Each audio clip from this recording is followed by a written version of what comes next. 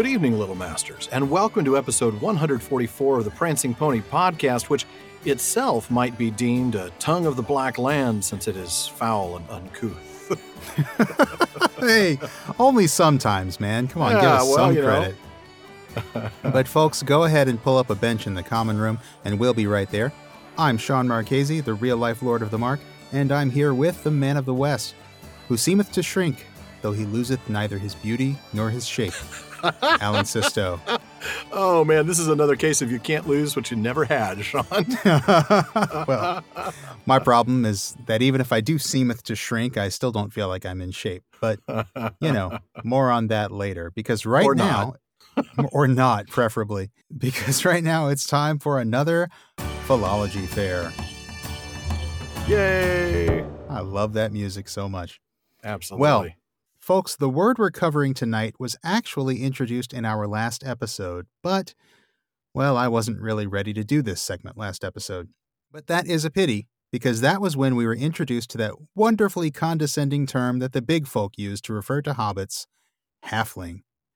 Now, if you're like me and you spent many years rolling D20s with your friends over D&D books before you ever read a single work by Tolkien, you may actually have heard of halflings before the Council of Elrond. After all, halflings as a vaguely hobbit-like race of little people are pretty common in role-playing games. Mm-hmm. Yeah. And I assume that most of the publishers of such games use the word halfling instead of the word hobbit to avoid evoking Tolkien's work, quite so directly. Well, there may not be quite such noble purposes, but yeah. Well, I mean, I think as a game designer, probably, you call them halflings, you can kind of put your own stamp on the race and not be limited to all those characteristics of hobbits as Tolkien describes them. I think Sure. If I were writing a game, I think it probably makes the writers of those games pretty happy to be free of those constraints. I'm pretty sure it makes their lawyers happier, actually, but that's just my position. Well, that's probably quite true. Interestingly, though, much like he brought the tall elves and the dwarves with a V back to the world, That's Tolkien right. pretty much invented the word halfling, too. Well, more or less.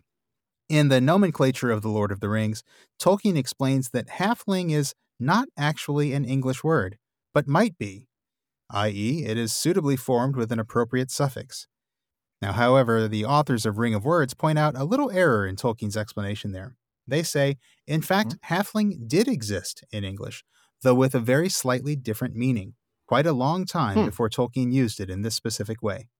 The Oxford English Dictionary says that it is a Northern and Scots word and gives examples as far back as the late 17th century. It means one not fully grown, a stripling, which is, of course, how a hobbit superficially appears to a human being. True. Now, Gilliver and his co-authors then give the example of how Birgil, the boy from Minas Tirith, says to Pippin, "I am 10 years already, and shall soon be 5 feet. I am taller than you," and point out that this is a little younger than the age ascribed to the adjectival use of halfling by the OED, which is not fully grown, about the age of 15. And they go on to point out that ling is a familiar suffix forming nouns for persons whose nature or status is indicated by the first part of the word, such as firstling or nursling or weakling. It is also found in Tolkien in Easterling, as well as, and I'd forgotten about this one, in beardling, a derisive term for a dwarf used by the orcs of Moria. Now, you can find that story in Appendix A3. Beardling is kind of a fun one. Yeah, it is. I actually did some independent research into the Oxford English Dictionary myself, and I found that once upon a time in Proto-Germanic, this suffix ling was actually originally a compound suffix. It was actually two different suffixes put together. According to the OED, it doubtless arose from the addition of the suffix, which became ing in Old English, to noun stems formed with the suffix that became el or le in Old English. But in all the historical Germanic languages, it has the character of a simple suffix. I think if I'm translating the OED a little bit there, I think that means that this combination of two suffixes was so common in Germanic languages that it eventually just became one suffix. Yeah. In Old English, it had the sense of a person or thing belonging to or concerned with what is denoted by the primary noun, kind of like what Alan just said. Right. It continued to be applied as a suffix well into the Middle English and Modern English period. Examples like fatling, grayling, nestling, sapling. Right. But according to the Oxford English Dictionary, personal designations in ling are now always used in a contemptuous or unfavorable sense. though this implication was not fully established before the 17th century. Mm-hmm. And it gives some examples of this contemptuous sense, like courtling, earthling, groundling, popeling, meaning papist, Wow. and so on. The OED says, however, the suffix is no longer productive in the uses above explained. Okay. Translation of all that basically is, around the Yeah. 17th century, the suffix ling added to another word to form a word for a person was generally used to create a derogatory word. But that suffix doesn't really get used anymore to create new words. Mm-hmm. So when Tolkien coined the word halfling, he did so knowing, and we can be sure of that the use of ling to form a common speech word for hobbits wouldn't only have that archaic sound because we don't use it anymore to make new words, but would also have that slightly derogatory feel to it. Mm-hmm. And that's exactly what we might expect from the men of Gondor, who can be a bit proud and haughty in their way. Kind of amazed the Noldor didn't come up with it, actually, after calling people the stunted people and the sickly and things like that. But going back to Ring of Words, Gilliver and Company also mentioned that in some of the earliest drafts of The Lord of the Rings, Tolkien used the term half-high instead of halfling. Huh. And the authors of Ring of Words comment, most readers would probably agree that the coinage or adoption of halfling was a great improvement on the original common speech name for a hobbit. No doubt about that. Now, as for the word hobbit itself, I'm sure we talked about this before, but there's also a very lengthy entry for hobbit in Ring of Words, covering its in-universe etymology of Hobbitland and also the history of the word in English before Tolkien.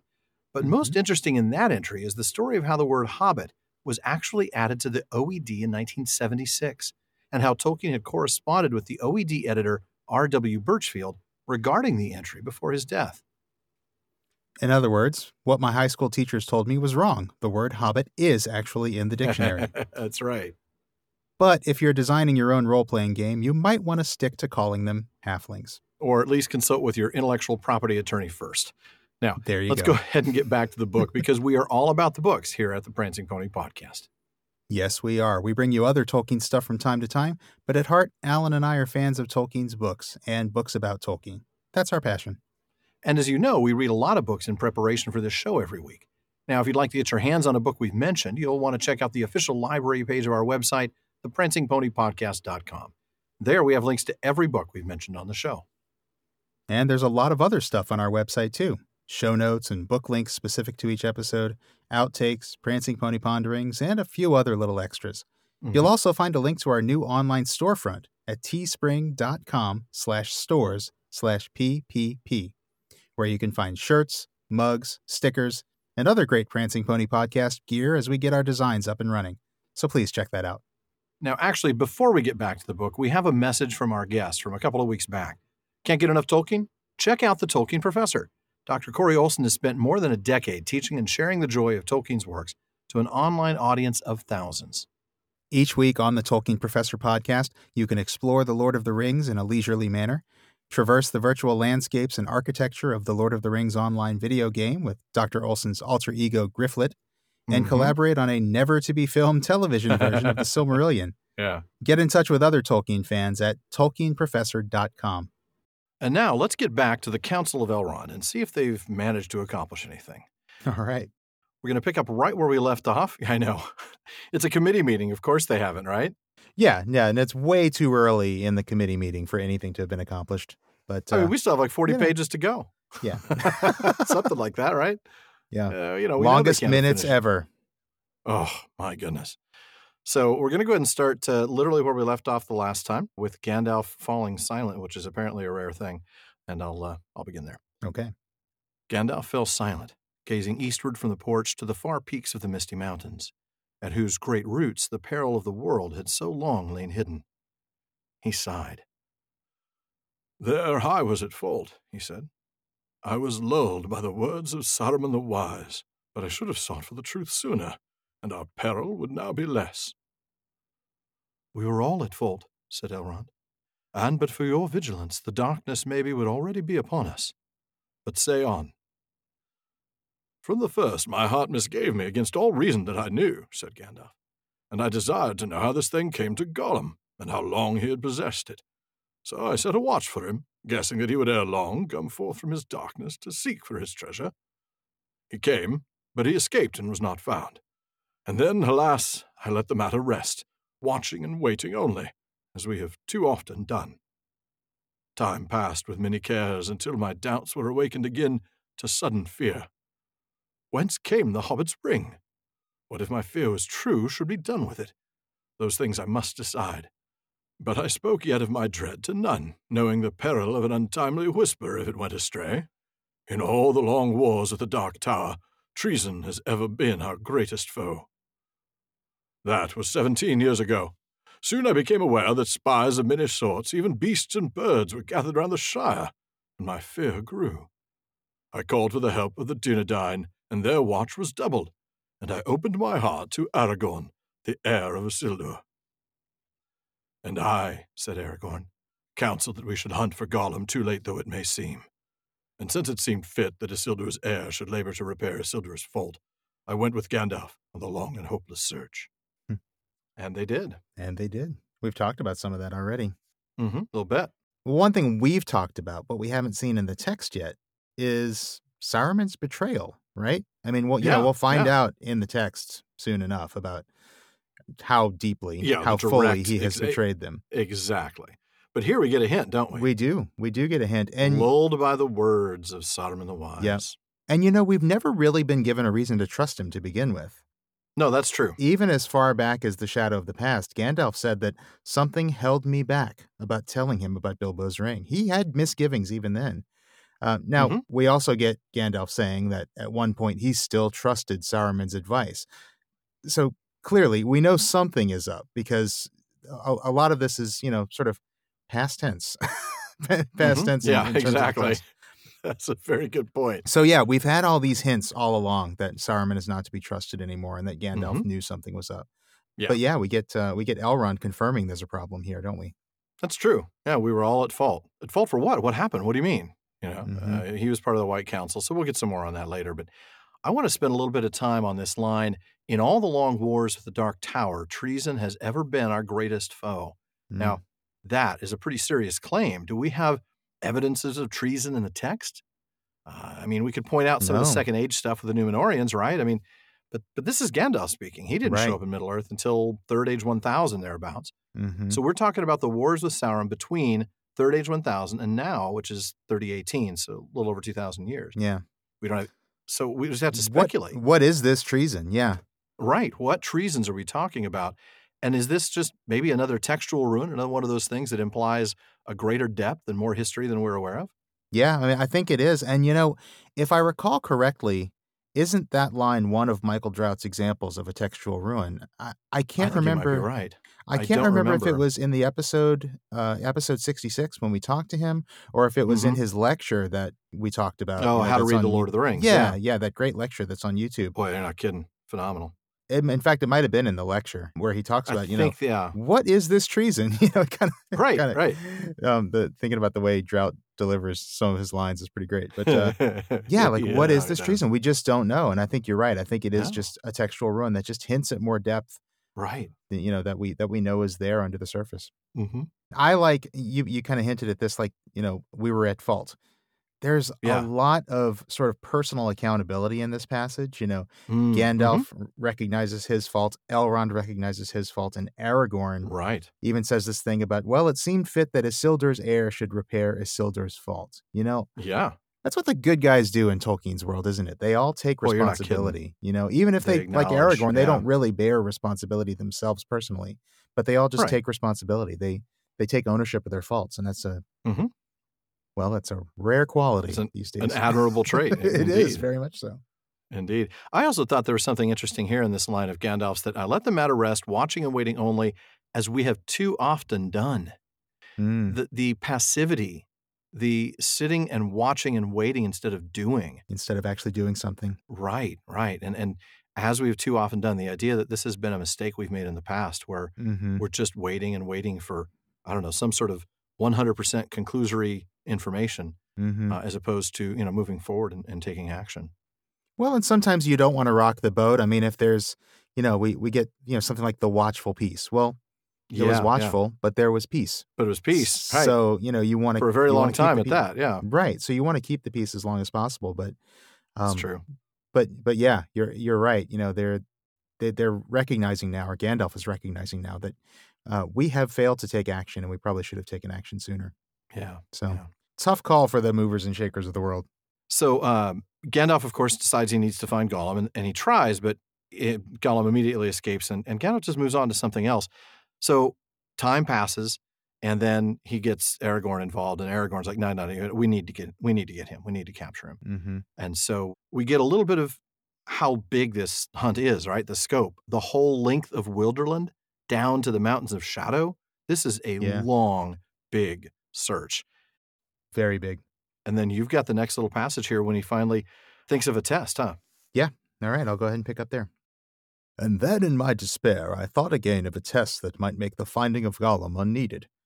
The ring itself might tell if it were the one.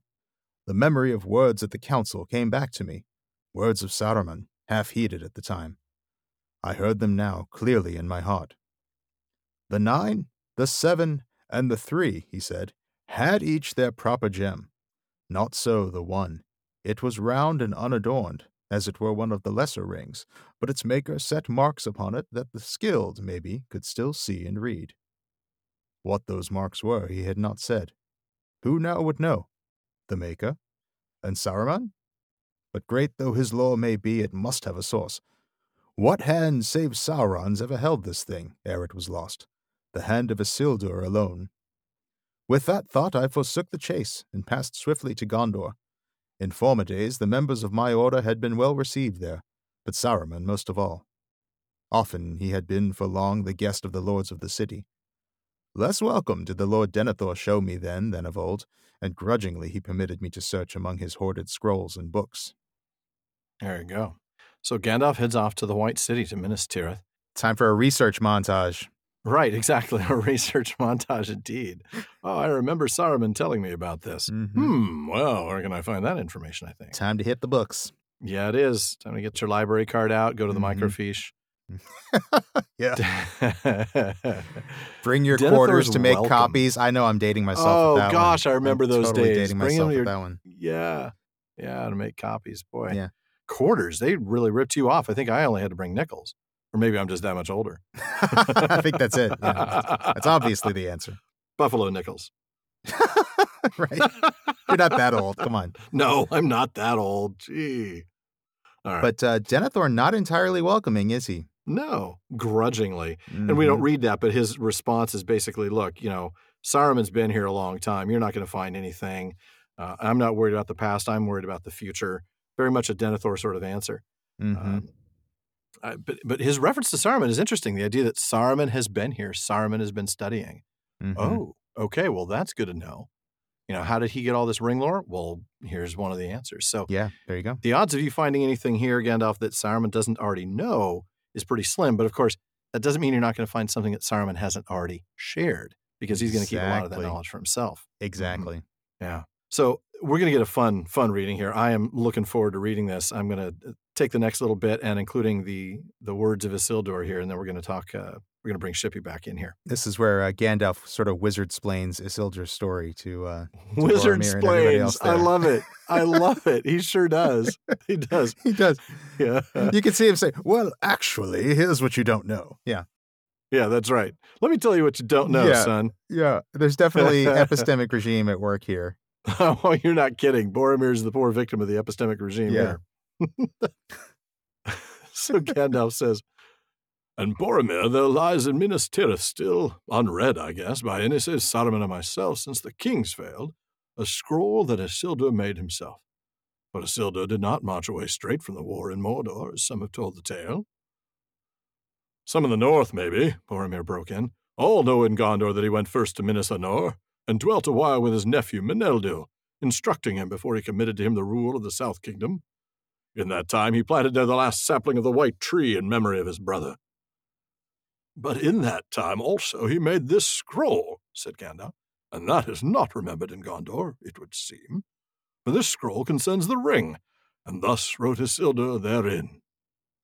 The great ring shall go now to be an heirloom of the North Kingdom, but records of it shall be left in Gondor, where also dwell the heirs of Elendil, lest a time come when the memory of these great matters shall grow dim.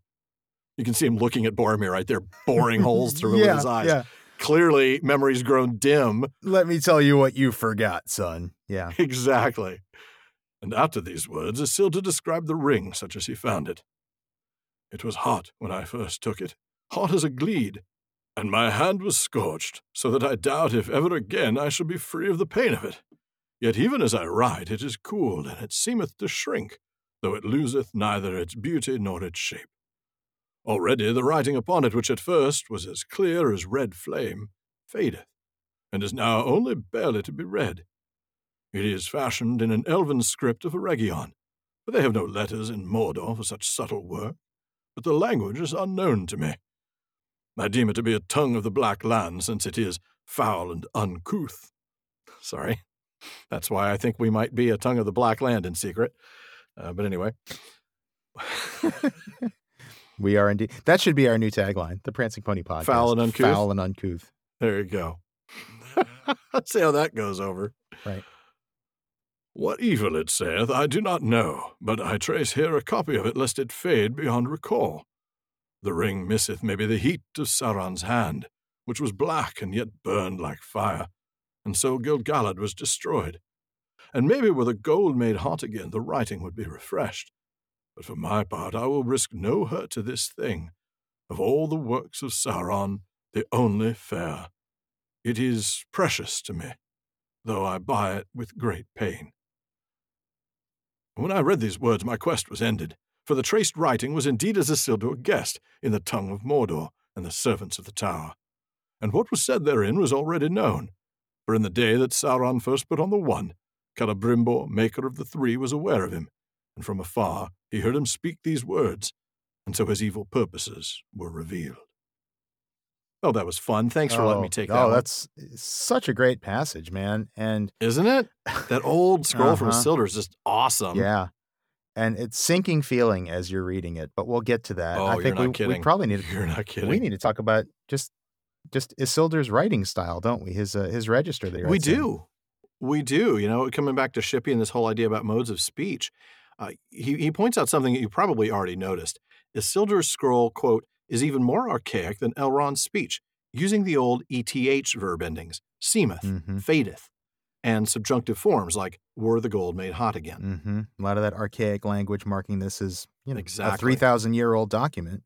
Yeah. Shippey also points out its most ominous feature, though, is timeless.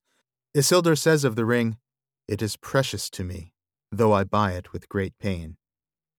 And any reader of The Hobbit, going back to Shippey's quote, will remember that Gollum, too, called the ring my precious. That's right. So, yeah, this is like big red flag as you're reading this. Like, whoa. Yeah, it is. Whoa. We're good here. I think we now know exactly what ring Bilbo has. I think we might also want to explain one word, the word gleed that we got at the very beginning of I was thinking the same passage. Thing. Not uncouth. I think not we uncouth. need to I think explain everybody listening to us knows exactly what uncouth means. Oh, yes, they do. Yeah. But gleed is an archaic word meaning live coal or glowing coal. The word actually does still exist in modern English. It's just usually spelled Gleed these days, and it's not very common anyway, but it is still in dictionaries. No, I don't think I've ever seen that word in use. Yeah. But this is an archaic spelling, and it obviously was a word that was much more common at one point. Well, right. And meaning live coal. So we're talking really, really hot. No wonder his hand was scorched. Yep. So we get the destination of the Great Ring, the fact that it's going to go to the North Kingdom now. And then, of course, we get the description of the Great Ring. Like we just observed the heat and the pain. Yeah. But also the good stuff, right? Its beauty, its amazing shape. I mean, this is a piece of craftsmanship. It is, but the only fair of Sauron's works, that's the sinking feeling. That's where I get the sinking feeling. I mean, he's already kind of falling in love with the ring. That's the ring at work. Oh, yeah. You know, obviously it's beautiful, but I mean, it's just a gold ring, you know? Right. He loves this thing in a way that he shouldn't. Yeah, that is certainly true. And not a surprise. I mean, like you said, it's the ring at work. It's what the ring does, especially to mortals. Yeah. So Gandalf's conclusion, well, time to go. Isildur was right. Yeah. I mean, we're out of here. My work here is done. As he's leaving. Yeah, exactly. I can just hear him now. My work here is done. Yep. Peace out, Denethor. Mic drop. Staff drop. Oh, wait, let me pick that up again. I don't want to lose that. So So he bails, and on his way back north, he gets messages from Aragorn that Gollum has been found. And that's where I'm going to have you pick up a little bit about Aragorn's tale. Yes, indeed. And I'm going to pick up with Aragorn's response to Gandalf's comment that I don't even want to guess what Aragorn's been up to. There is little need to tell of them, said Aragorn. If a man must needs walk in sight of the Black Gate or tread the deadly flowers of Morgul Vale, then perils he will have. I, too, despaired at last, and I began my homeward journey. And then, by fortune, I came suddenly on what I sought, the marks of soft feet beside a muddy pool. But now the trail was fresh and swift, and it led not to Mordor, but away. Along the skirts of the dead marshes I followed it, and then I had him. Lurking by a stagnant mere, peering in the water as the dark eve fell, I caught him, Gollum. He was covered with green slime. He will never love me, I fear, for he bit me, and I was not gentle. Nothing more did I ever get from his mouth than the marks of his teeth. I deemed it the worst part of all my journey, the road back, watching him day and night, making him walk before me with a halter on his neck, gagged until he was tamed by lack of drink and food, driving him ever towards Mirkwood. I brought him there at last and gave him to the elves, for we had agreed that this should be done, and I was glad to be rid of his company, for he stank. For my part, I hoped never to look upon him again, but Gandalf came and endured long speech with him. Oh, my goodness. For he stank. Aragorn just doesn't mince words. I like that. No, he doesn't. He doesn't. But doesn't this also make you feel a bit of pity for Gollum? A little bit, yeah. He's horrible. He's, yes, he is. He's evil. Yeah. We know this, but you still feel pity, and we have to remember that Tolkien always wants us to feel. He always wants this thread of pity to be there for Gollum. Yeah, exactly. I mean, perhaps a thread is the way to put it, because it's not as though we should feel the whole time like Gollum's a victim. Right. Right. It's not like we should feel of course, he is a victim in some ways. Yeah. Right. Exactly. Yeah, he is. Exactly. We should feel pity. The ring has done its amount of work on him. Of course, it does in relation to one's heart. That's why Bilbo didn't go around and start killing people. Right. Right. And exactly. There must have been something in Gollum already. Yeah. That the ring just sort of awakened. Marriage. Marriage is what brings us together today. The wing awakened something in Gollum. But we actually just watched The Princess Bride recently, so that didn't. Did you really? Oh, that's awesome. Yeah. For the first time, my kids got a chance to watch that. I need to watch it with my kids soon. It's been on the list. Yeah, it's definitely a fun one. I like this thing at the beginning of Aragorn's comment. Hey, if a man's going to walk near the Black Gate, he's going to have perils. It's kind of like, no big deal. No big perils, deal. schmerils, yeah, whatever. Exactly. I'm through them. Right. But let's talk a little bit about the Morgul Vale, because we get a description of it, a very brief one, in Book 4, Chapter 8, The Stairs of Cirith Ungol, where it's described as this. Wide flats lay on either bank, shadowy meads filled with pale white flowers. Luminous these were, too, beautiful and yet horrible of shape, like the demented forms in an uneasy dream. And they gave forth a faint, sickening charnel smell. An odor of rottenness filled the air. Oh, man. That is not pleasant. Fun times. Yeah. Good place to take a stroll. Where's the Febreze, man? Good place. Where's the Febreze? Right. Exactly. Good place to take a stroll. Absolutely. But that isn't where he actually captures Gollum, right? No, but he did. He's on his way back home when he comes suddenly on what he sought. By fortune. Yeah. If fortune you call it. If fortune you might call it. So he finds Gollum. And like you said, we're a little bit left at a mystery as to what actually happens here. What do you mean Aragorn wasn't gentle? I mean, had he just not exfoliated his hands? Was he kind of rough? Or did he have to beat Gollum? We're all accused of not being gentle from time to time, but this is who knows what was going on here. I want to revisit Paul Coker's Master of Middle-earth, though, for a bit in regards to this passage. He says something that's really worth considering. Anyone who thinks that Aragorn, the future king, is or should be all sweetness and light should reflect on this passage. He's not gratuitously cruel to his prisoner, but he feels no need to be gentle with the malevolent. Whatever measures of binding, gagging, and starving are necessary to his job of getting the slippery wretch into strong hands without danger of escape, he takes. Not that he has no pity for Gollum. He recognizes that he had suffered much. There is no doubt that he was tormented, and the fear of Sauron lies black on his heart. But such a one is far too dangerous to be on the loose. His malice is great, and Aragorn is sure that he had just come from Mordor on some evil errand. Under such circumstances, there is a stern justice about Aragorn that weighs and rejects the risks of mercy.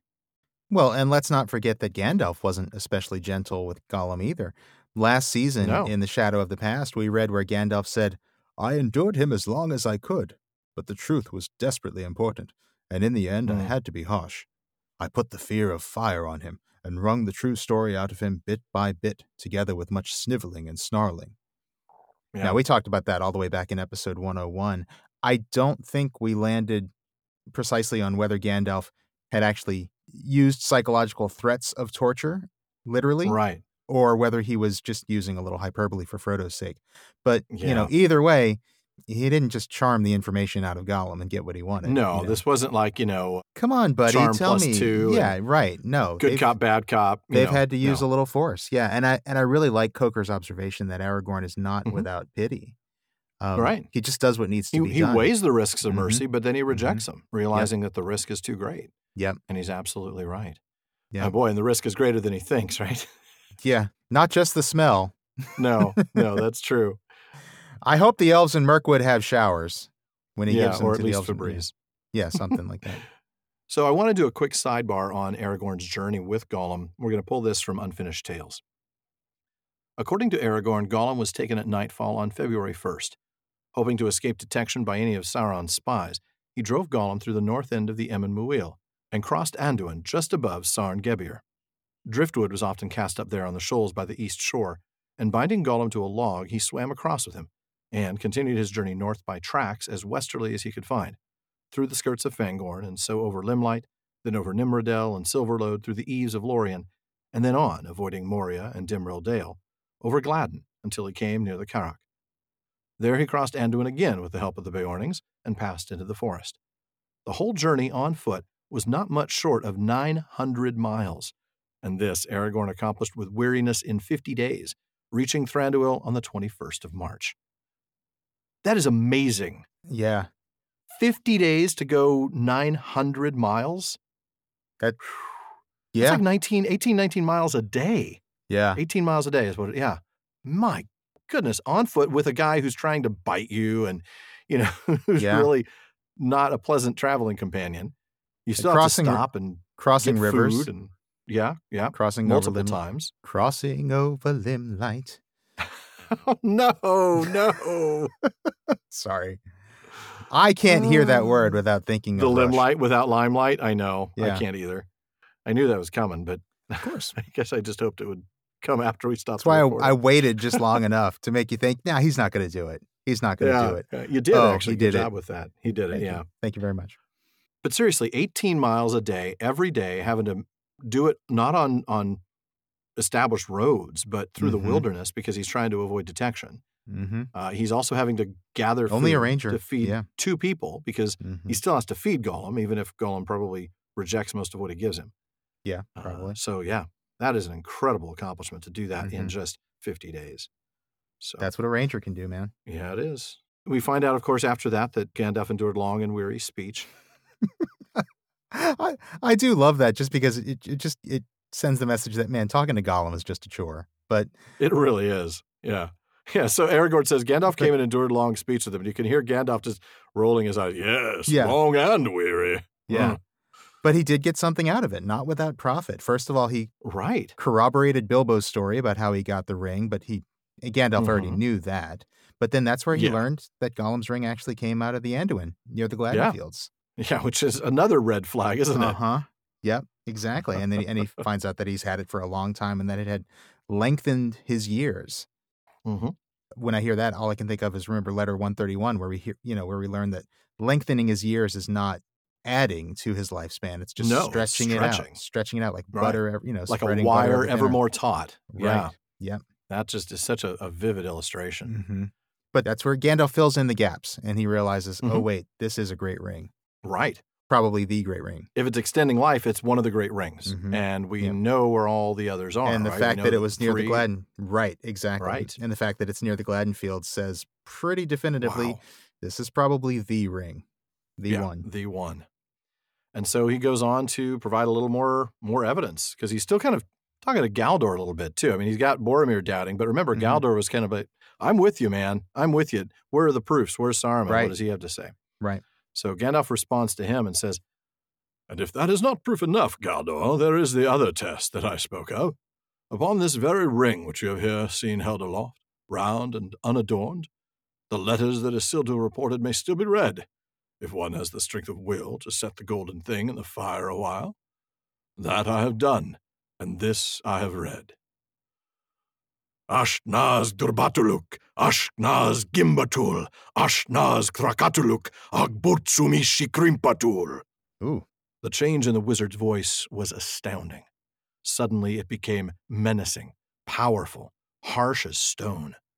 A shadow seemed to pass over the high sun, and the porch for a moment grew dark. All trembled, and the elves stopped their ears.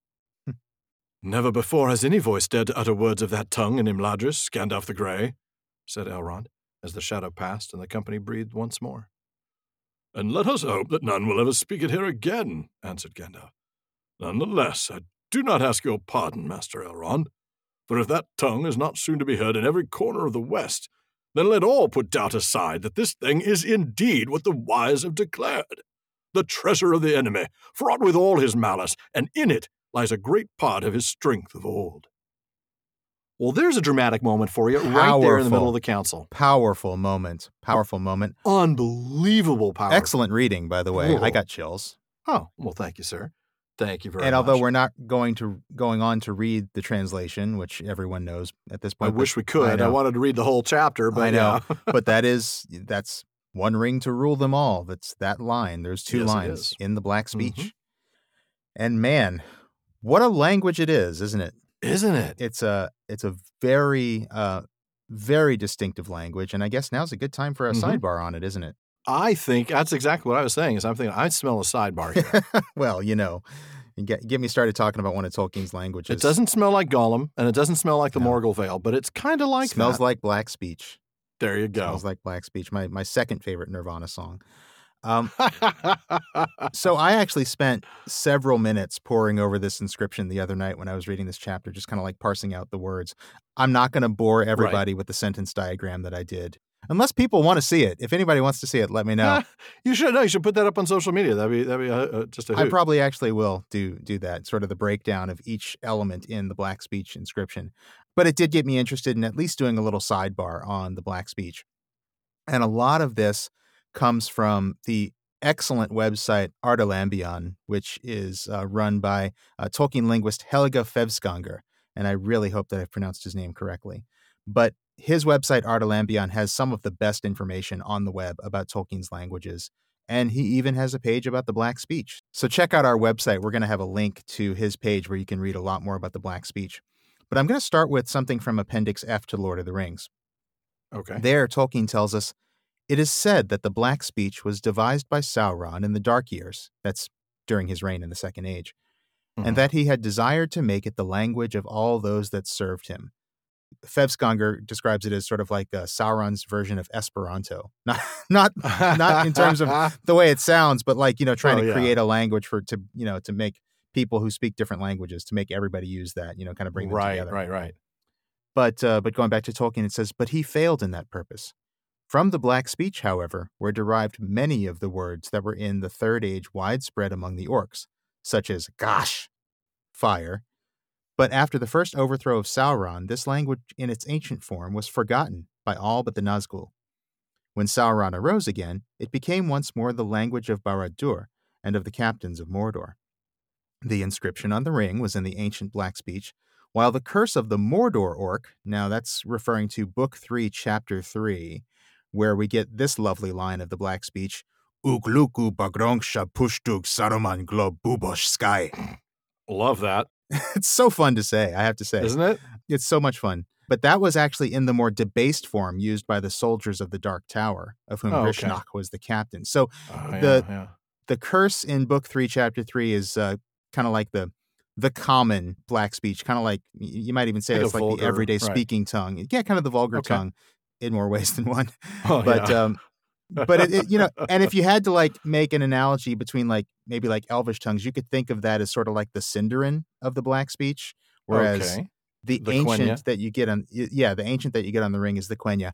I don't want to go too far with that analogy because No. it's not really the same. Quenya and Sindarin both evolved separately, whereas it sounds like Right. this debased Black Speech evolved from the Black Speech. But anyway, you can kind of think of it that way. One's sort of like the language of lore, and one's the language of speech. Okay. By the way, that curse is translated in the Peoples of Middle-earth, and I can barely give you the translation on this show because it's a family show. But here goes. Here's what it basically means. Ugluk to the cesspool, Shah, the dung filth, the great Saruman fool, Sky. And Shah and Sky are evidently simply interjections of contempt. They are not translated, according to Fevskoger. Oh, that's probably that. Yeah, that tells us something right there. They don't need to be translated. Yeah, exactly. We're just going to leave those there. Yeah, I think we know what you can infer from that. So right. Yep. Yeah. Now, Sauron was, of course, not the first Dark Lord to invent a common language to be used by his servants. I didn't know True. that. Believe it or not, within the pages of Osanwe Kenta, now that's the essay on telepathy, published in Vinyar Tengwar number 39, we learned that Melkor had done the same thing in the First Age. Now, think back to our discussion in episode 139. We talked about how nothing can penetrate the barrier of unwill that allows any entity to keep their mind closed to another. Well, Melkor found early on that when he tried to get into the minds of Maiar to win them over to his rebellion, those who were yet simple and uncorrupted in heart ceased to listen, ejected him, and closed the door. He needed Bester to help. But anyway, P12 at least to get it done. So Melkor looked for a way to get around this when it came to the children of Iluvatar. And then here's a quote, and this weapon he found in language. Yeah. Yeah, and I think that's because you can lie with words, but you can't lie with telepathy. That's a good insight. Yeah, you're right. You can shut him out. When he's trying to get inside your mind, you can shut him out, but you can't stop him from talking, and you can't stop him from lying. You can put your fingers in your ears and go, la, la, la, la, la, I'm not listening. You could. Humpadink, humpadink, humpadink. I can't hear you. That makes the first few chapters of the Silmarillion a lot more interesting if you imagine the Eldar just walking around Valinor, la, la, la, la, la, la. Well, it does say they sang a lot, so. True.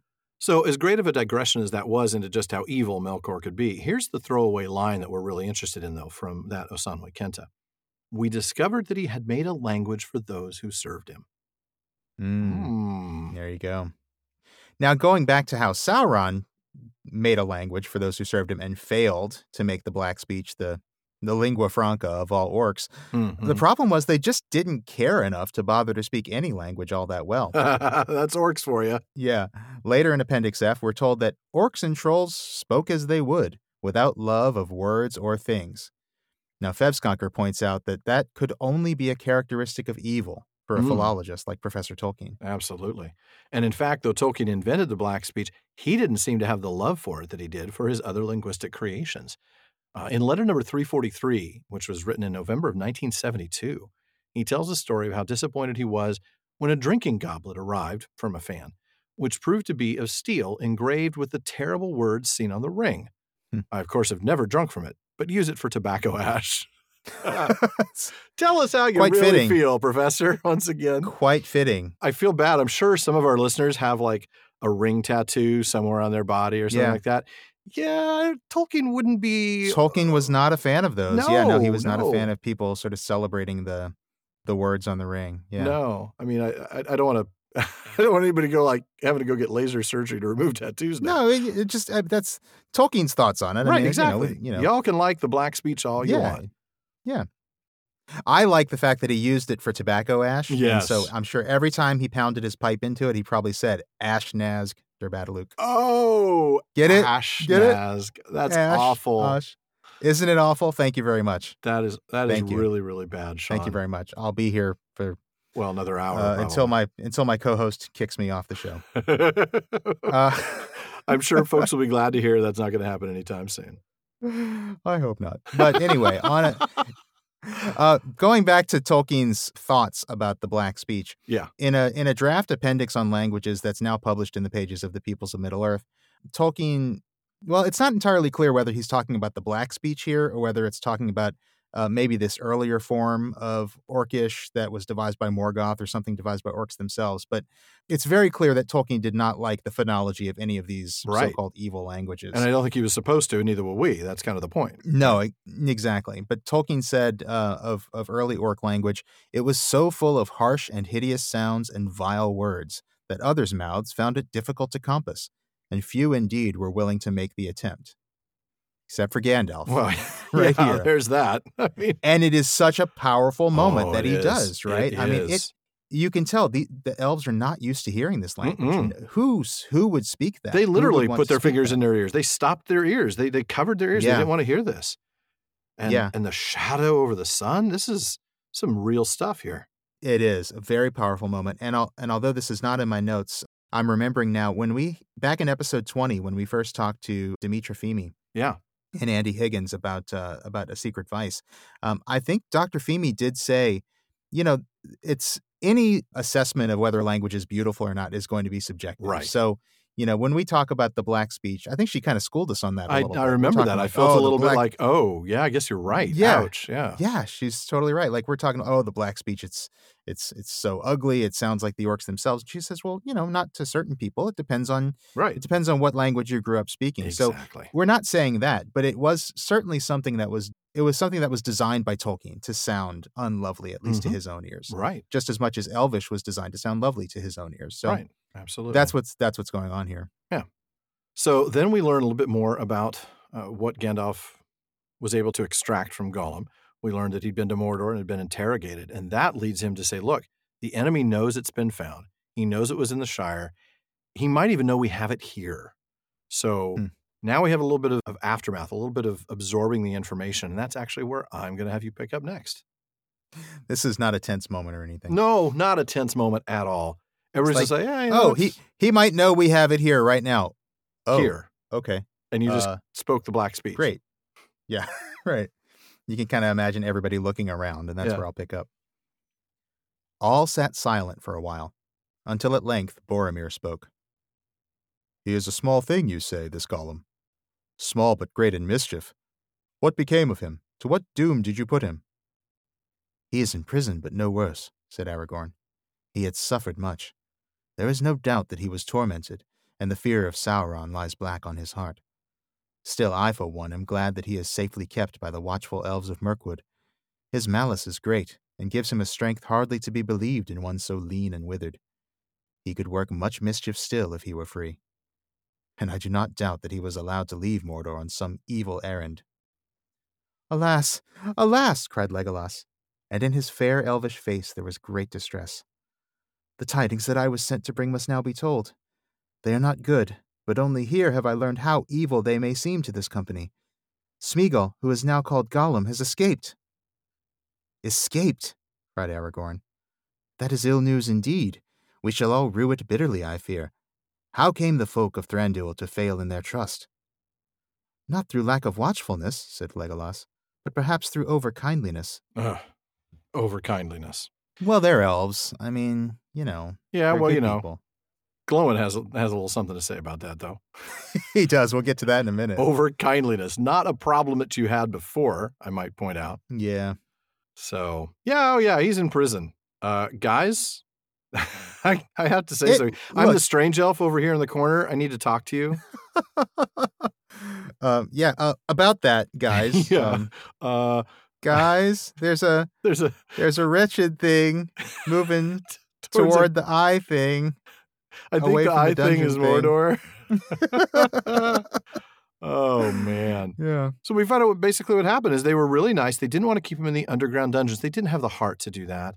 They thought he was rehabilitatable, and they didn't want him to fall back into his black thought. So they put him in trees. They had pity. This is what we expect from elves. Yeah. We expect them to try and see the best in everyone. Yeah. And every once in a while, they're going to get burned with that mentality. Well, that's true. Glowing, though. Put him in You said they put him in trees. I mean, yeah, he's just kind of like, every prisoner deserves a little yard time, I guess. Right. Did Glowin get any? That is true. He did not. What's that? His little understatement? Right. Those another those taciturn statements that he makes. You were Yeah. less tender to me. Yeah. You were less tender to me. Very what does much that actually mean? Understatement of the year. Yeah, it means you were You more were a cruel. lot crueler to me. Exactly. Yeah, exactly. Yeah, but then Gandalf, sticks his nose in, and I like him. He's coming in here and saying, "Look, this is supposed to be a joyous occasion. Let's not bicker and argue about who killed who." Yeah, exactly. Oh But man, he's got a point. of course he does. These little disputes are going to mean defeat. We're going to be But, here for a long time sorting this stuff out. We need to just skip over this. Yeah. And Glowin, to his Let's credit, get to the present. does exactly that, and that's where I'm going to pick up. Yep. Glowin rose and bowed, and Legolas continued. No indication that Legolas acknowledged Glowin's rise and bowing. Like, you're right, but, hey, we'll deal with it. No, Legolas just goes on with his story. In the days of fair weather, we led Gollum through the woods, and there was a high tree standing alone, far from the others, which he liked to climb. Often we let him mount up to the highest branches until he felt the free wind, but we set a guard at the tree's foot. One day he refused to come down, and the guards had no mind to climb after him. He had learned the trick of clinging to boughs with his feet as well as with his hands, so they sat by the tree far into the night. It was that very night of summer, yet moonless and starless, that orcs came on us at unawares. As they do. Hello, we're going to be showing up at 3 o'clock. No, they don't do that. It's always at unawares. It's always unawares. We drove them off after some time. They were many and fierce, but they came from over the mountains and were unused to the woods. When the battle was over, we found that Gollum was gone, and his guards were slain or taken. It then seemed plain to us that the attack had been made for his rescue, and that he knew of it beforehand. How that was contrived we cannot guess, but Gollum is cunning, and the spies of the enemy are many. So Legolas we got to back up a minute here. Yeah. Because as much as I understand the elves wanting to be kind, wanting to believe that Gollum is rehabilitatable, the guards had no mind to climb after him? Seriously. Nah, can't be bothered. God, you've got one job, guys. One job on the stupid tree. Can you guard, please? Oh my goodness. It's like, again, another Monty Python reference, Swamp Castle. It's like the guards in front of Swamp Castle as John Cleese is running towards him. And they're just like, what? They're just like staring at him. Right. And then finally he just is upon him and stabs it. Yeah. Right. Hey. And they're like, hey. That's basically what happened here. That is exactly what happened here. But then there's the whole idea of the trees in the first place, man. Trees? There's a reason none of our prisons are in trees. Yeah, I know. I mean, again, I get the idea of letting him have a little yard time, but Come on. But if you're going to do that, there should be, there's a reason that there's a fence around a prison yard. That's exactly right. Oh, man, this is bad news. It is. And Gollum's gone. Thranduil, you ineffective king. Yeah. I mean, look. No, I know. I don't want to be too hard on him because, pity. I think they were kind of taken in a little bit by Gollum. Oh, sure they were, yeah. But yeah. And I think it's worth pointing out that, this wasn't Sauron, springing his old buddy out of jail. No. He had an ulterior motive here. And I think we may have talked about this before, but I think it's worth going back to Unfinished Tales to remind ourselves what's going on here. In Unfinished Tales, we read, "It is thus most likely that the first news of Gollum would be learned by the servants of Dol Guldur after Aragorn entered the forest. For though the power of Dol Guldur was supposed to come to an end at the Old Forest Road, its spies were many in the wood. The news evidently did not reach the Nazgul commander of Dol Guldur for some time, and he probably did not inform Barad-dûr until he had tried to learn more of Gollum's whereabouts. It would then no doubt be late in April before Sauron heard that Gollum had been seen again, apparently captive in the hands of a man. This might mean little. Neither Sauron nor any of his servants yet knew of Aragorn or who he was." Mm-hmm. Now, the text goes on to say, but evidently later, since the lands of Thranduil would now be closely watched, possibly a month later, Sauron heard the disquieting news that the wise were aware of Gollum, and that Gandalf had passed into Thranduil's realm. Sauron must then have been filled with anger and alarm. He resolved to use the ringwraiths as soon as he could, for speed rather than secrecy was now important. Hoping to alarm his enemies and disturb their councils with the fear of war, which he did not intend to make for some time, he attacked Thranduil and Gondor at about the same time. Now he had these two additional objects, to capture or kill Gollum, or at least to deprive his enemies of him, and to force the passage of the bridge of Osgiliath, so that the Nazgul could cross while testing the strength of Gondor. To capture or kill. Exactly. He was not springing Gollum so that they could go on a joyride together and celebrate freedom. No. This was Steal a car to and drive to capture or kill him. Mexico. This is, Yeah, this is not Thelma and Louise moment for No, Sauron it and isn't. Gollum. This is capture or kill him so I can control the right. the information. The flow of that he information. These people can't learn anything Mhm. more from him. Right. Right. And so with that said, Hmm. we have to get to Saruman, don't we? Absolutely. And that's where I'm going to have you pick up. Okay. And now I will answer Galdor's other questions. What of Saruman? What are his counsels to us in this need? This tale I must tell in full, for only Elrond has heard it yet, and that in brief. But it will bear on all that we must resolve. It is the last chapter in the tale of the ring, so far as it has yet gone. At the end of June I was in the Shire, but a cloud of anxiety was on my mind, and I rode to the southern borders of the little land, for I had a foreboding of some danger, still hidden from me but drawing near. There messages reached me telling me of war and defeat in Gondor, and when I heard of the Black Shadow a chill smote my heart. But I found nothing, save a few fugitives from the south, yet it seemed to me that on them sat a fear of which they would not speak. I turned then east and north, and journeyed along the greenway, and not far from Bree I came upon a traveller sitting on a bank beside the road, with his grazing horse beside him. It was Radagast the Brown, who at one time dwelt at Roscabel, near the borders of Mirkwood. He is one of my order, but I had not seen him for many a year. Gandalf, he cried, I was seeking you, but I am a stranger in these parts. All I knew was that you might be found in a wild region with the uncouth name of Shire. Your information was correct. I know, don't let them hear you say that. Who's Radagast to call anything uncouth is what I'm I know, right? I know. Your information was correct, I said. But do not put it that way if you meet any of the inhabitants. You are near the borders of this shire now. And what do you want with me? It must be pressing. You were never a traveler unless driven by great need. I have an urgent errand, he said. My news is evil. Then he looked about him as if the hedges might have ears. Nazgul, he whispered. The Nine are abroad again. They have crossed the river secretly and are moving westward. They have taken the guise of riders in black.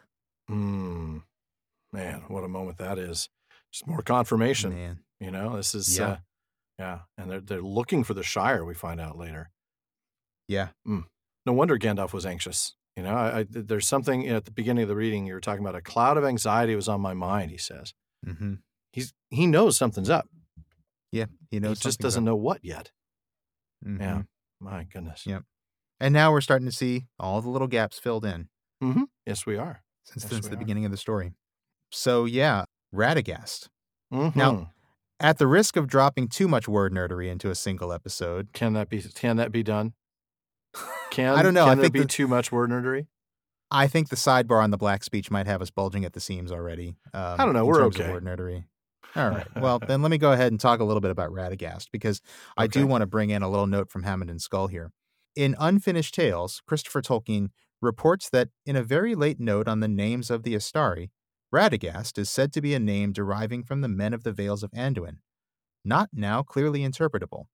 However, Douglas Anderson in the annotated Hobbit points to a Gothic leader named Radagasius, who invaded Italy in the early years of the 5th century. Interesting. And meanwhile, Hammond and Skull also say other sources, including the 11th century German historian Adam of Bremen, tell of a possible Slavic deity called Radagast, with an E and an I, whom Jacob Grimm appears to refer to in Teutonic mythology. Okay. Who knew I'd get a chance to reference that book again, right? Boy, you're not kidding. But in Jacob Grimm's book, he appears as Radigast with an AI or Radagast with an AE, which Grimm derives from rad, meaning glad, or radost, meaning joy.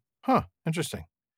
Now, of course, readers familiar with the Astari section in Unfinished Tales might remember that his name in Valinor was Iwendil, and that was, according to Hammond and Skull, perhaps from Quenya Iwe, a small bird, and of course the famous suffix that we've seen a lot lately, Endil, or devoted to. Mm-hmm. Yeah. Right. And then there's Rosgabel, Radagast's old home in Mirkwood. That derives its name from Sindarin Rosk, that's R-H-O-S-C, which means brown, and Gobel, walled house or village, town. And there are no giant racing rabbits in Rosgabel. I just want to make that clear. Don't go looking for the Rosgabel rabbits. You're not going to find them. No, they're going to be ordinary-sized rabbits, that's all. Well, yeah, that's true. But they're not going to be the Roscabel rabbits. No, there won't be.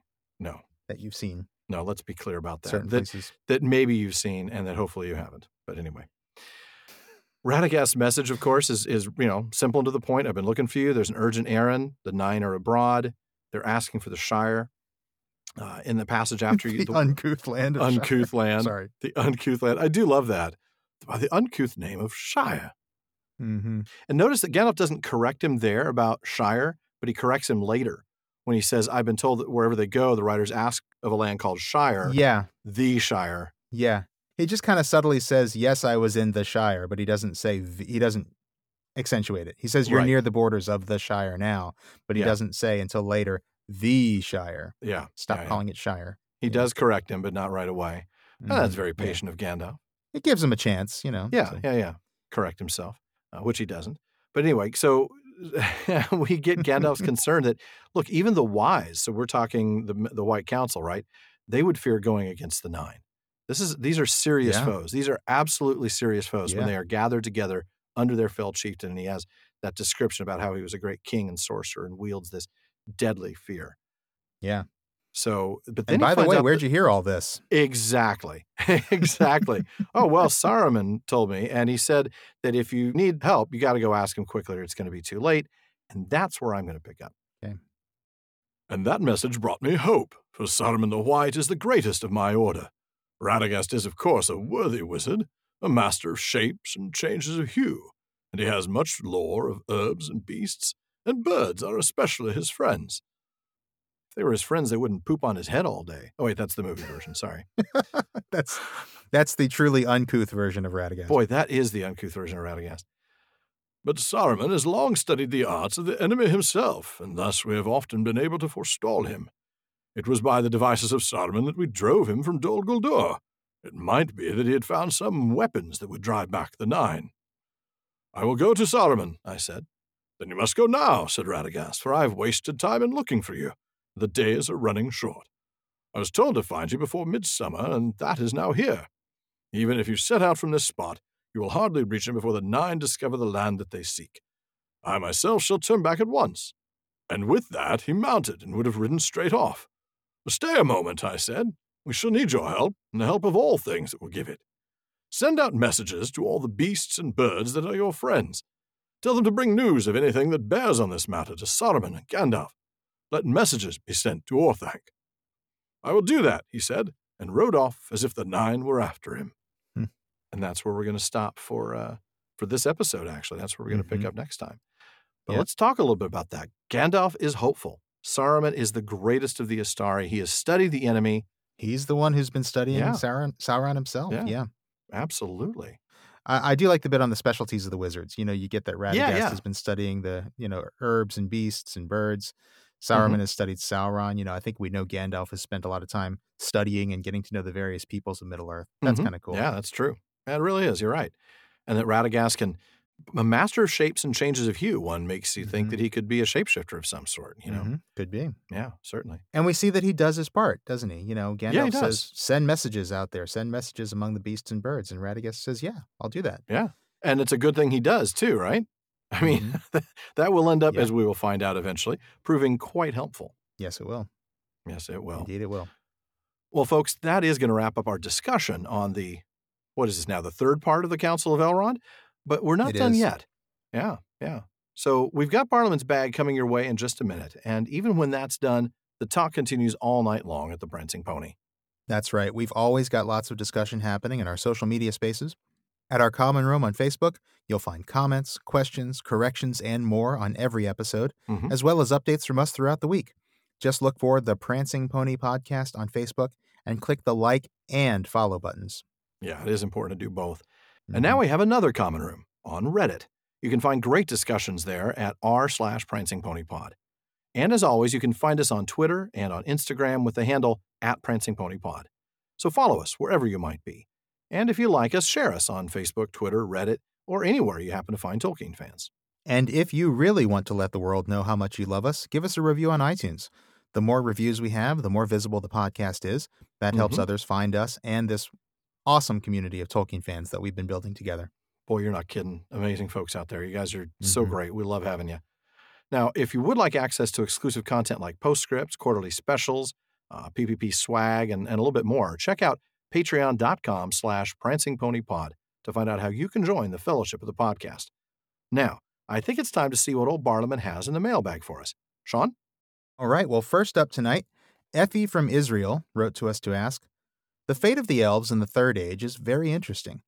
They reach an understanding, if I'm not mistaken, that they will have to leave soon, regardless of the outcome of the war. If the ring is recovered by Sauron, all that was built by the elves, at least the ring bearers and their special dominions, will be under the control of Sauron. If the ring is destroyed, all that was built with them will be lost or fade. Would you say that elves were destined originally to move to Aman and leave Middle-earth, even though their nature is to be connected to all of Arda? Or is this some kind of spabimmy, where Eru wanted elves out of the picture so men could have their chance to shine? It is very interesting to me that Sauron is instrumental in this. Or is this, she goes on to say, the final punishment for the Noldor exiles? We saw in the First Age that anything the Noldor wrought in Middle-earth would eventually turn to dust. Although Eärendil attained atonement on behalf of elves and men, perhaps this was just a reprieve, and men got to live in Middle-earth, but there was still a decree that no Noldorin kingdom, such as Rivendell or Lothlorien, would survive. Wow, that's an excellent set of questions, a real complex question. Let's go ahead and break it down. Sean? Okay, well, going back to the beginning, first of all, yes, the elves were destined Which is what Vicini told us to do. That's right. Go back to the beginning. Said to go back to the beginning. So I have. Yes. Yes, the elves were destined originally to leave Middle-earth to men. In one of my favorite quotes from Tolkien's 1954 letter to Peter Hastings, that's letter number 153, he says, the entering into men of the elven strain, that's, of course, through Luthien and Idril and Arwen, is indeed represented as part of a divine plan for the ennoblement of the human race. From the beginning, destined to replace the elves. Right. From the beginning. So this was part of Iluvatar's plan. It is. And this was part of Iluvatar's plan all along. Right. The elves were meant to come first. They were meant to spend ages living on Arda and creating beautiful things. And remember, they were around for a long time before the sun ever rose. Oh, yeah. Very long time. And then once men came along, they were supposed to pass their wisdom on and pass on their bloodline to ennoble the men who would come afterwards. And then when the dominion of men is ready to begin, that's when the elves would leave. Right. Now, I don't think, or I don't know for sure, that they were destined from the beginning to sail to Aman. Iluvatar's original plan seems to have been simply for them to fade. We get a lot of that in some of the later History of Middle-earth books about how their Fëar will actually consume their Hroar until they become basically beings of spirit. And I kind of gather that was probably the original plan, was the original way they would leave Arda to men, was just by fading. But it does kind of seem that when the Valar offered Aman to the Eldar as a refuge way back in the Elder days, they made it available to them as a place to retire to. It's kind of like Elf Florida. Elf Florida. Minus the hurricanes. Yeah. Minus the hurricanes. So is the fact that Sauron is involved in this, that Sauron sort of becomes an instrument of this passing the torch, is that a bit of spabimmy? Is Iluvatar taking the plans of the Dark Lord and then making them his own to further his own plan? I don't know. Alan, any thoughts? Well, you know how much I love spabimmy. I mean, we see examples of this all the time. The plan of Iluvatar is related to a specific outcome. In this case, it's for the elves to fade and ennoble men who would replace them.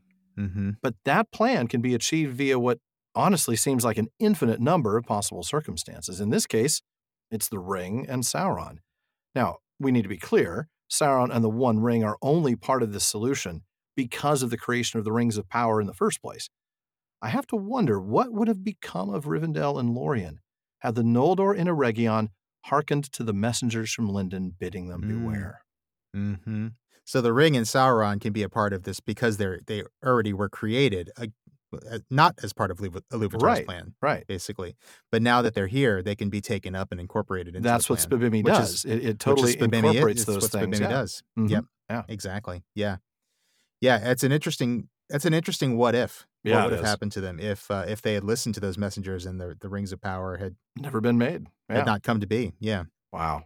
Now, that's a really interesting set of questions, set of what ifs. Now, as for whether this is further punishment for the Noldor, like Galadriel, I mean, I don't want to think so. But the Doom of Mandos ends with the words, "And those that endure in Middle-earth and come not to Mandos shall grow weary of the world as with a great burden, and shall wane, and become as shadows of regret before the younger race that cometh after." Now, that is clearly what happens. Right, But I guess the right. question is that the pronouncement of a sentence? Like, because you have done this, this is what's going to happen to you? Right, yeah. Or Or is it just is what it is? just what is and what has always been a fact of their nature? Yeah, yeah. I don't know. I mean, I do tend to think that we are seeing the playing out of a theme that was established in the music, maybe incorporating some of these new elements. hmm I mean, I guess you could start to speculate, what if the rebellion of the Noldor was not in the music from the beginning, but what if it was something that was added in by Melkor and that was then was sort of taken up and incorporated into something greater, kind of Oh, like the yeah. Ents were. Oh, yeah. You know, I don't know. It's hard to say, but It sure is. it does seem like these are things that are sort of meant to play out this way. But I think, like you said, it's because of things that happened along the way. Right, exactly. Deep questions. I like this. Now, earlier we agreed that the elves are fated to fade and end up handing the world over to men, right? That's part of the plan of Iluvatar. hmm But this statement about this burden, it goes beyond that. This isn't just fading. This is to grow weary. But that fading that ends up making them shadows of regret. I think Mandal's statement here is illustrating both the fate of the Eldar in general, but the fact that the Noldoran rebellion, let's whack the Feanor pinata while we're here, it took place making that fading much, much less pleasant for them. That the existence of that rebellion makes the Oh, fading a interesting. lot less pleasant, a lot less natural. It makes it harder and more difficult. So I don't know. You were meant to fade, but because of this rebellion, part of your ongoing punishment Yeah. will be that this is going to be miserable Right. for you. You were going to fade, and you were That's always going to lose interesting. out on that. You know, the men are going to supplant you one way or the other, but you could have been a part of that process, and it would have been easier. And now instead, it's going to be harder Mhm. because you're going to have this burden, this weariness, this just shadows of regret. What a terrifying phrase that really is Yeah.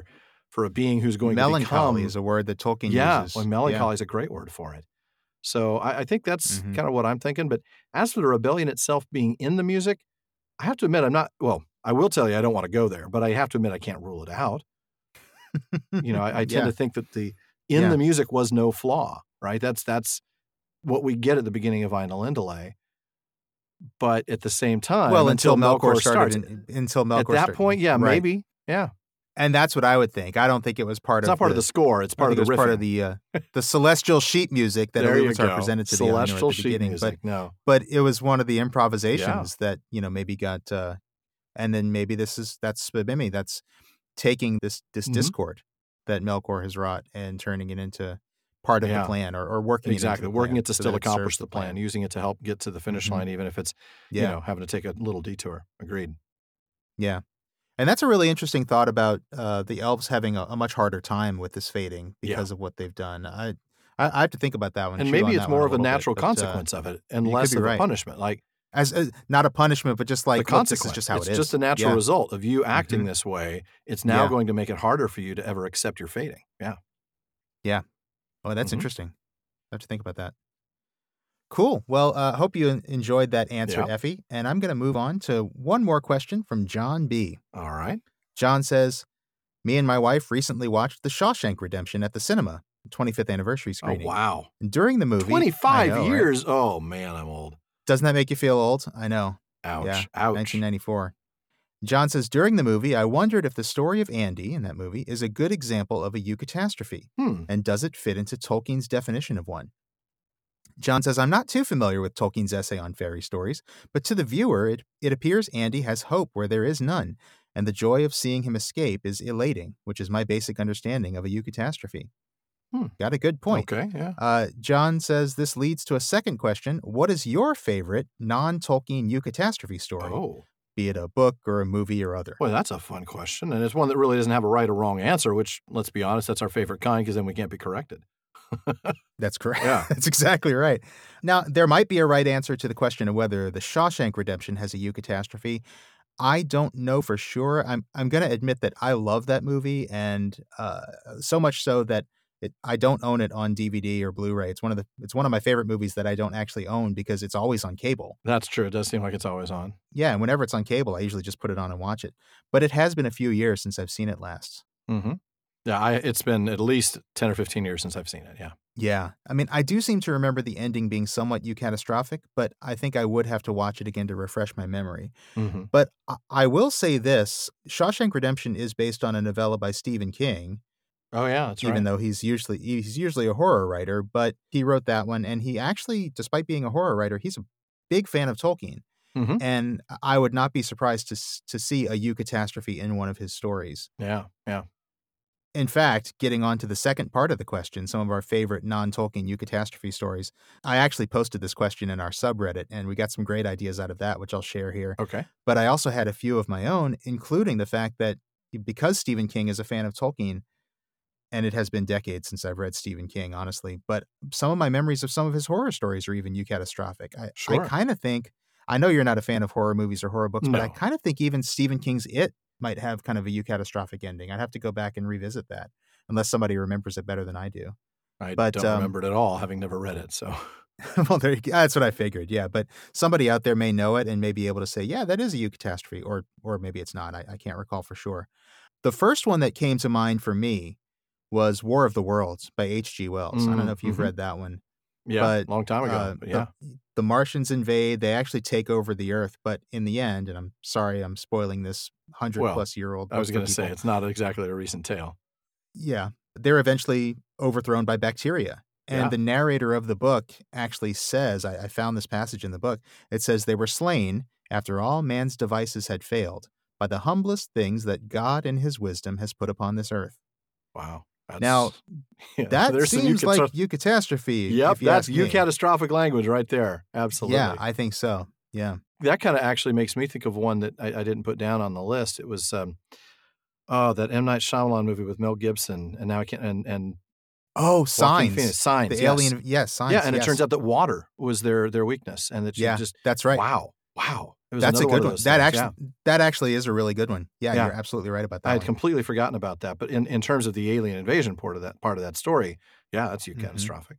But the one that I had thought of was Apollo 13, which really has the added benefit of being non-fictional. So many things lined up precisely in order to get Lovell and his crew home from what should have been, by all rights, a total and complete disaster. I mean, I can think of at least a half dozen, maybe more, things that happened. And the way they happened, if they hadn't happened that way, they wouldn't have survived. So that's a pretty amazing tale, yeah. If you haven't seen that, check that out. I haven't seen that one in a long time. I remember really liking it when I saw it. But, powerful. I think I saw it at the theater when it came out. So that was it's great in the theaters. Watching that launch in the theaters. Yeah. Oh, man. Yeah. Yeah. One of our Reddit users mentioned Les Miserables. Oh, now okay. I haven't read the novel. I've seen the musical. I've seen the musical a bunch of times, including just a few weeks ago. Yeah. And that one definitely does fit, and it's an interesting one because it's a totally different genre. You know, it's not science fiction or fantasy or anything like that, but it's definitely eucatastrophic. Mm-hmm. I was also thinking about Raiders of the Lost Ark. Oh, now, okay. Tell me your thoughts on this. I'm not sure if that's a eucatastrophe or just a Deus Ex Machina. I mean, there's a very literal Deus Ex Machina going on at the end of that movie. So, oh yeah, boy, you're not kidding. Literally Deus Ex Machina. Literal, God coming out of the box, basically. But so I don't know if that's really a eucatastrophe or maybe it's just a Deus Ex Machina. Yeah. It's been a little while since I've seen it. I mean, I've seen it so many times. It's all second. It's all second nature. But I would probably put it more in the Deus Ex Machina category. Yeah. I think so, yeah. Yeah. But then there was one that we both agreed on, wasn't there? Yes, there was. Oh,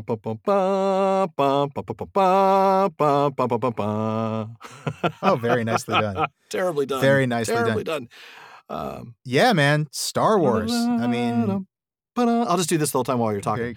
Okay, that's good. Yes. I mean, come on, folks. The first step... It's much harder to talk over that than you think. So the original Star Wars movie, Episode 4 now is actually called A New Hope. Right, exactly. So you can't get more eucatastrophic than that. Yeah, I mean, think about like all the stuff that had to line up for Luke to be there at the Death Star and then use the Force to blow it up. That only happens by Obi-Wan dying. Yeah, that's a discatastrophe. Right. That's the whole thing. And even really, if Han hadn't abandoned the rebels, they might have tried a different tack. I mean, he comes back, obviously, that's true. And that is the win that they need. Well, that's just it. He comes back at just the right time. Right. Like the Eagles, and he blows Vader out of the sky. And, you're all clear, kid. Now let's blow this thing and go home. I mean, that's a eucatastrophe moment. Yeah. And I mean, if Obi-Wan had still been alive, he wouldn't have been a Force ghost. He wouldn't have been able to talk to tell Luke to turn off the targeting computer. Right. I mean, would Luke even be there if Obi-Wan hadn't died? I could just as easily see him going back to Tatooine or something. Right. That's a very good point. So, big eucatastrophe there. Mm-hmm. So many. Honestly, I started thinking more about the Star Wars universe because I love all the Star Wars movies. Right. Well, most of the Star Wars movies. And Return of the Jedi actually has a structure that kind of mirrors Lord of the Rings in a lot of ways. Yeah, that's true. I haven't quite thought through that one yet, but when you think of like Vader's sacrifice at the end and Luke, facing off against the Emperor, that's you could probably see that as eucatastrophic. Well, Vader completely flipping sides there at the end. Yeah. That's true. That's definitely eucatastrophic. Yeah, you're not expecting that at all. You're done. Luke's over. This is we're great stuff. Yeah. One of our Reddit users, Casey, I think it was, mentioned The Last Jedi and was asking is what happens in Last Jedi. And I won't spoil that one, but there's a big moment in Last Jedi. It's kind of a twist. Is that a eucatastrophe? So I want to go back and watch that one. Yeah, I'd have to watch. I've only seen it once, so I'd have to really put my thinking cap on for that. I'm in the process of working through them all again in preparation for episode 9. Of course, that makes sense. Yeah. So I'll be watching again. But yeah, I definitely think there's eucatastrophe all over the Star Wars universe. Of course there is. Yeah, and that's not a shock coming from Lucas. And now, I mean, obviously, I know he's not doing them now, but he's the one who started the universe on its in the right direction. Yeah, he set the tone for it, and I think anybody who's trying to make a Star Wars movie in the vein of George Lucas, I think is probably going to be doing that. I agree. So, all right, lots of good examples on Reddit. I mean, people mention like Ursula K. Le Guin's Earthsea series, Avengers Endgame. There's eucatastrophes all over there. That's folks. true. Fun stuff. If you look for it, you'll find it. That's for sure. But that wraps it up for another episode of the Prancing Pony Podcast. Now, please be sure to join us again next week when Gandalf explains the refraction of light through a prism. He does it using the gatefold sleeve of Saruman's old LP of Dark Side of the Moon. Oh, yes, he does. Absolutely. Whatever got you through science class in junior high, Sean, if that's what worked for you, we're good. That was it. Yep. Well, as always, folks, we want to thank each and every one of you for listening, but we also want to give a very special thank you to our patrons at the Kierdance contribution tier. DeMay in Alaska, James in Virginia, Tamsin in Minnesota, Emily in Texas, Chad in Texas, Lance in New Jersey, Paul in Colorado, Jerry in Texas, Bruce in California, and Mario in Utah.